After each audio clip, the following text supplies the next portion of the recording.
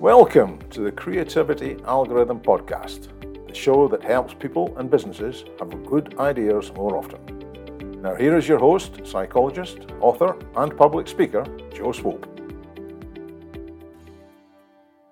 Years ago, when I was driving around, a DJ made a comment, something about, "Aren't you glad no one is recording you sing as you drive?" At the time, I found that was like an interesting comment. I was strangely embarrassed. I had been singing loudly, probably to the 70s band Boston. And if you know that band, that lead singer, his name's Brad Delp. Man, he's got some serious pipes. He could hit the high notes. Me? Not so much. That doesn't mean I didn't try and probably tortured my steering wheel with my, lack of singing voice or whatever. So the thought of people hearing me sing badly was troubling. I don't know why that thought got to me back then, but then I've always thought of singing as something of an intimate and risky thing to do. Okay, first sophism. Can people sing without emotion? Something to think about. And why would they? Well, maybe I wasn't comfortable having people hear me be that emotional. All right, enough of that retroactive self diagnosis. Okay, now, a few decades later, I'm not going to tell you exactly how many decades, but it's been a lot. I certainly do not care. I am more than happy to sing, however well or however badly it may be. And most importantly, I am more than happy to make up the words to any song that I don't know. I will make stuff up looking at you, Steve Miller, big old jet airliner, because I don't know what any of that is. Or is it Bruce Springsteen's Blinded by the Light? I still make up those words, and I'm too lazy to look them up.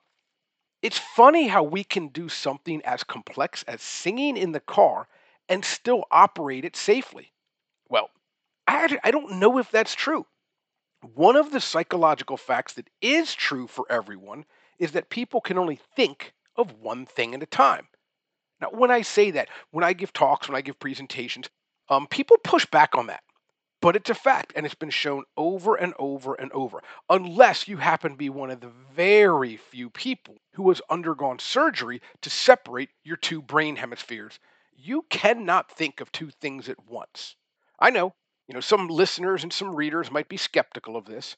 They're convinced that they can do two things at once. Well, let me rephrase, and if that's wiggling out of it, that's fine. Most people can do two things at once, such as walk and chew gum, or walk and talk, or drive and sing, etc. But nobody can think of two things at once. No one can concentrate or use their conscious mind on more than one thing at a time. Don't believe me? Try this. Pause this episode, or better yet, don't pause it. Take out your AirPods, take out your earbuds, go in your kitchen, get your family members, and try to do this with everyone. Okay, here we go. Get 2 sheets of paper and 2 pens. At the exact same time, try to draw a circle with one hand and a triangle with the other. Do it fast, same time. 1, 2, 3, go.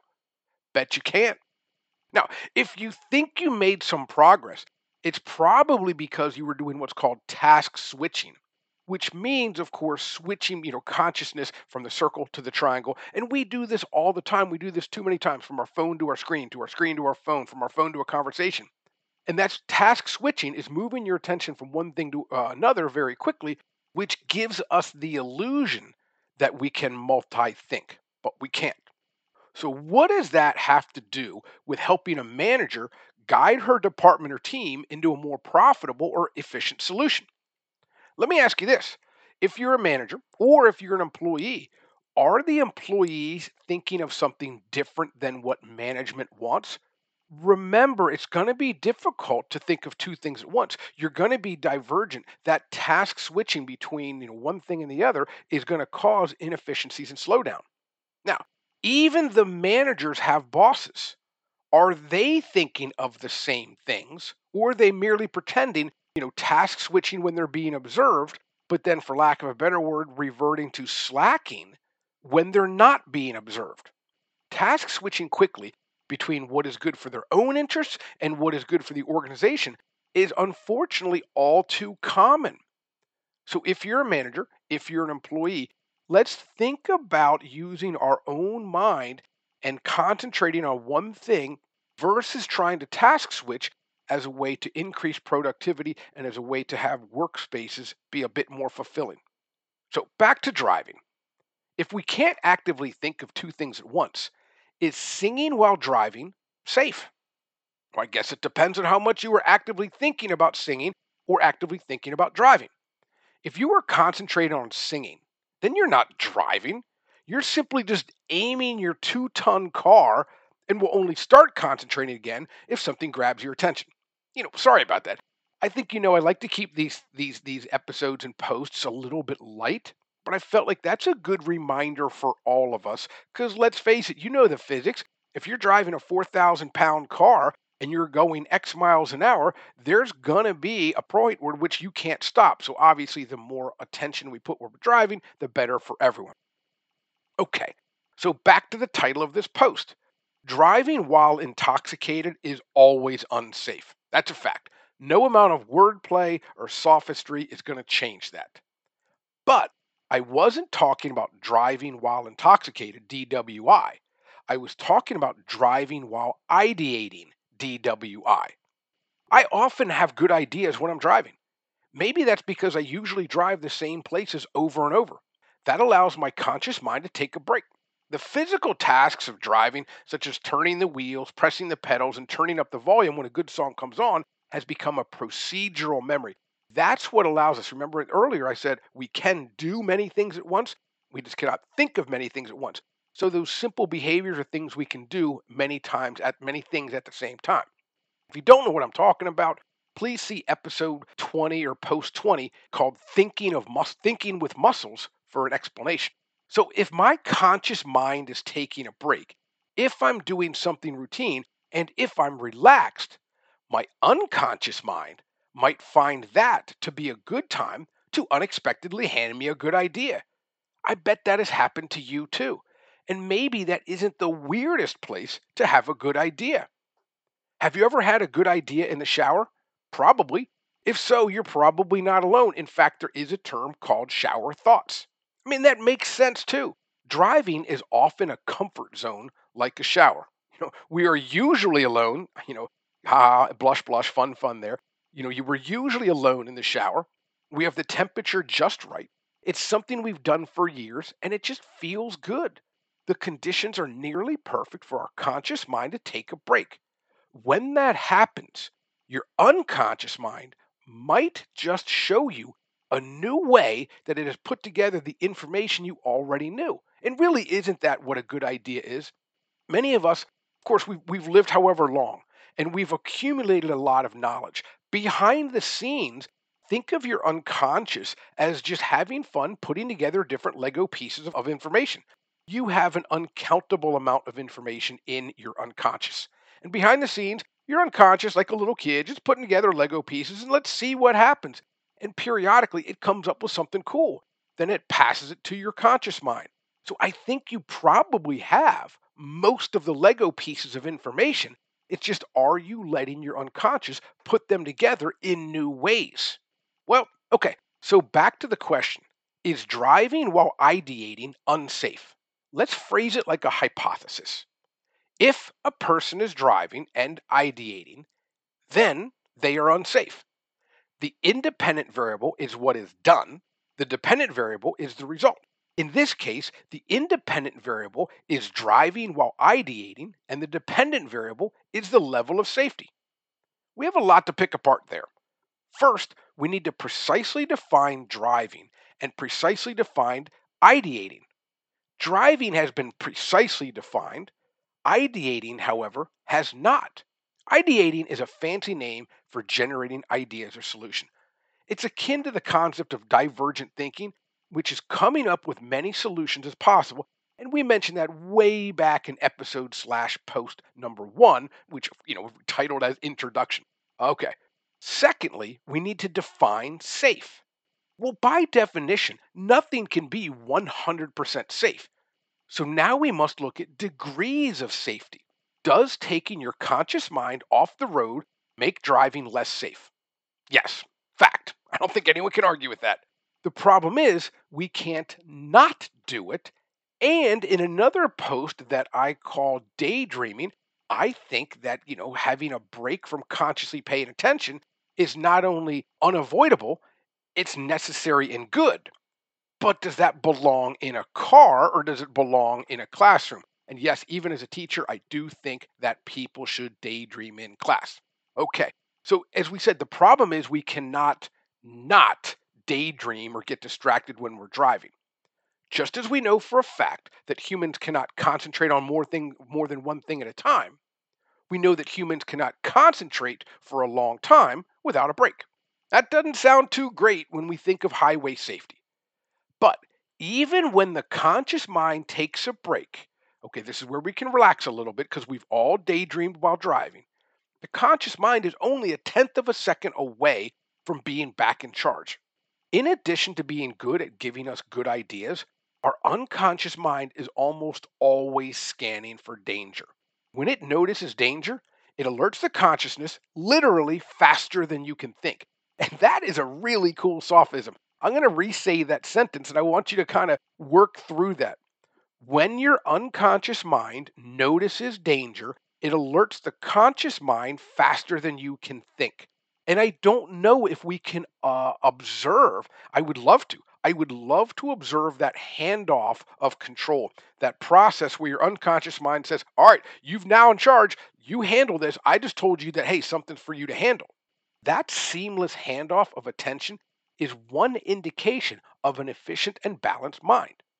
Just like we can't make our unconscious deliver good ideas when we want, we can't make our conscious mind pay attention for long periods of time. You think you can. If you can, if you're the type of person that can concentrate for 10 minutes straight, that's impressive. 20? Oh my gosh. 30, you're superhuman. If you can concentrate and not have that break in attention, even if it's only a 5-second daydream, you got to be superhuman. Enough about driving safety and consciousness switch offs.